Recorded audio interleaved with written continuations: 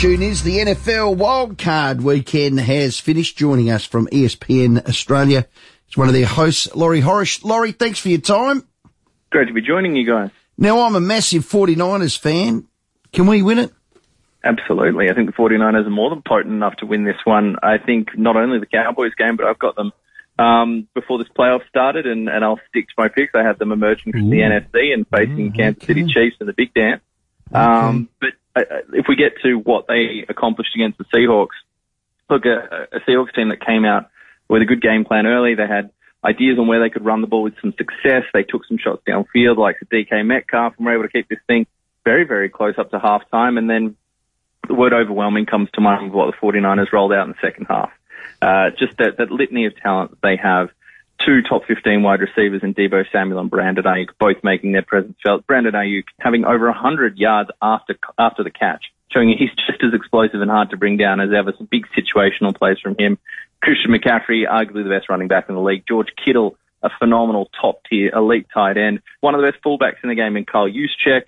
I mean, there's so much talent abounds on this team, and it sets a really interesting platform for young Brock Purdy. He's such a storyline for this, is, you know, Mr. Irrelevant, pick number 262 in the draft, and he's playing clean football. I will say not all his throws are exactly accurate, pinpoint, right in the tight window, hitting players in between the numbers. But when you stack the board with that much firepower on offense, someone's going to get wide open, and you don't need to be absolutely perfect on the money. Just get it where they can catch it and then let them go to work. Yeah. They're going to keep Brock in, aren't they, through the playoffs? Jimmy Garoppolo's no chance of coming back, is he? No, I think even if, you know, there was a recovery able on that timeline, I think you listen to the voices like Fred Warner, and you hear how he talks about Brock, what energy he's brought to the offense and the locker room as a whole. They believe they can go all the way because he has so far exceeded expectations. And you also see the emotion and fire that Brock Purdy plays with. You know, he's a mobile quarterback. He can create plays on the move with his legs, some key kind of second chance creations that he had in that game against the Seattle Seahawks. And we've seen that throughout his time starting at quarterback. And it's on the Dallas Cowboys now to disrupt him and make him look far more like a rookie than we've seen so far in this 2022 campaign and the playoffs. Hey, Laurie, which game surprised you? Was it the Bills-Dolphins game or the Jaguars-Chargers? I mean, a couple of close ones there.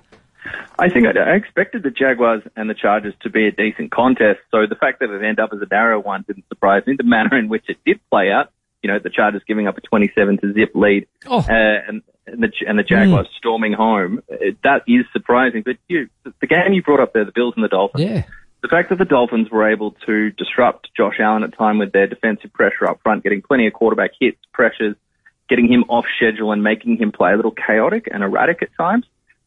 Their offense able to put on, you know, they had some help. They had defensive scores in this game. Defense able to help out on the scoreboard, but Skylar Thompson had moments where he moved the ball quite well. He does have talent around him, you know, like Tyreek Hill and Jalen Waddle in particular. Waddle had a few clangers, a few pretty type of drops that we haven't seen from him. He has firmly established himself as one of the better wide receivers in the league, and that tandem has been explosive all season. But a few missed opportunities. I think if this was a game with a healthy Tua Tagovailoa, I believe the Dolphins would be advancing. So the Bills showing some weaknesses. And to get more specific, I think, you know, Josh Allen can be sloppy with the ball.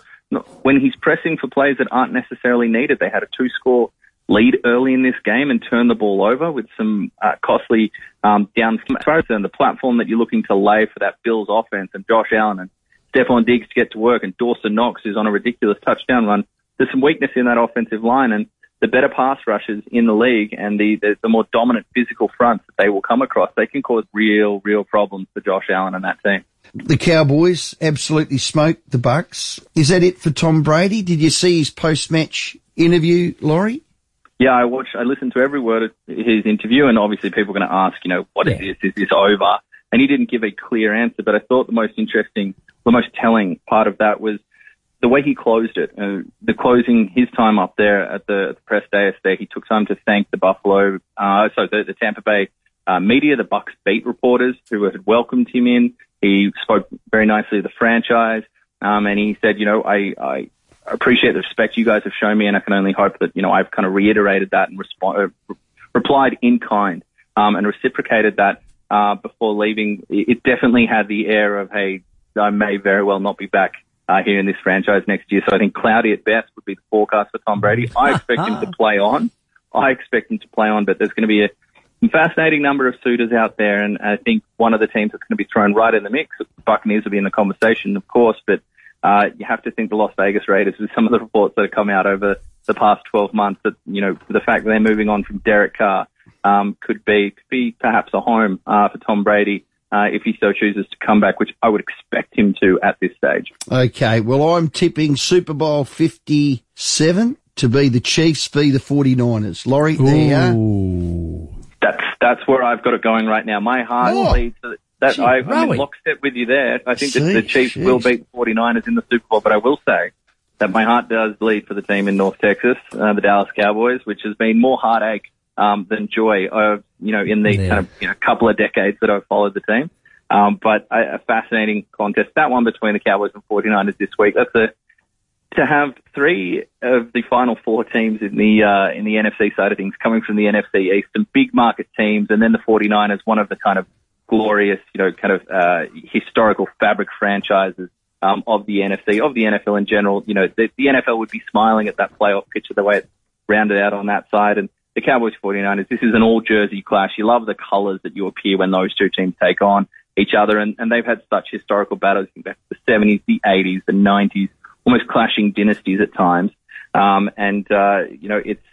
It's no surprise, or it's kind of it's poetic in a way, that the Cowboys registered their first road playoff victory in 30 years with that win over Tampa Bay. The last time they did that was against the San Francisco 49ers en route to a Super Bowl run. So plenty of history in that one. I think the Cowboys have exercised some demons with that victory against Tampa Bay, beating Tom Brady for the first time in their 8th attempt against Tom Brady. Yeah. But the 49ers present just such a tough opposition. I touched earlier on the offensive power they're going to have to play very tight coverage on, which is easier said by me than done by them. Yeah. And then the defense, the likes of Fred Warner and Nick Bosa and Eric Armstead flying after the quarterback and taking away the run game. It's a very interesting coaching battle, and then it'll be down to players to be delivering at their top. For the Cowboys, they got that from Dak Prescott last time out, arguably his best performance yet, but they'll have to double down and more against a 49ers team that's got big sights, even with their rookie quarterback. Mate, we're looking forward to it. Laurie, if you don't mind, we'll maybe give you a chat Monday night, because the divisional round will be decided by then, our time, so we might do a wrap-up then. Love to join you guys then. Brilliant. Laurie, thank you very much for your time. Laurie Horesh from ESPN.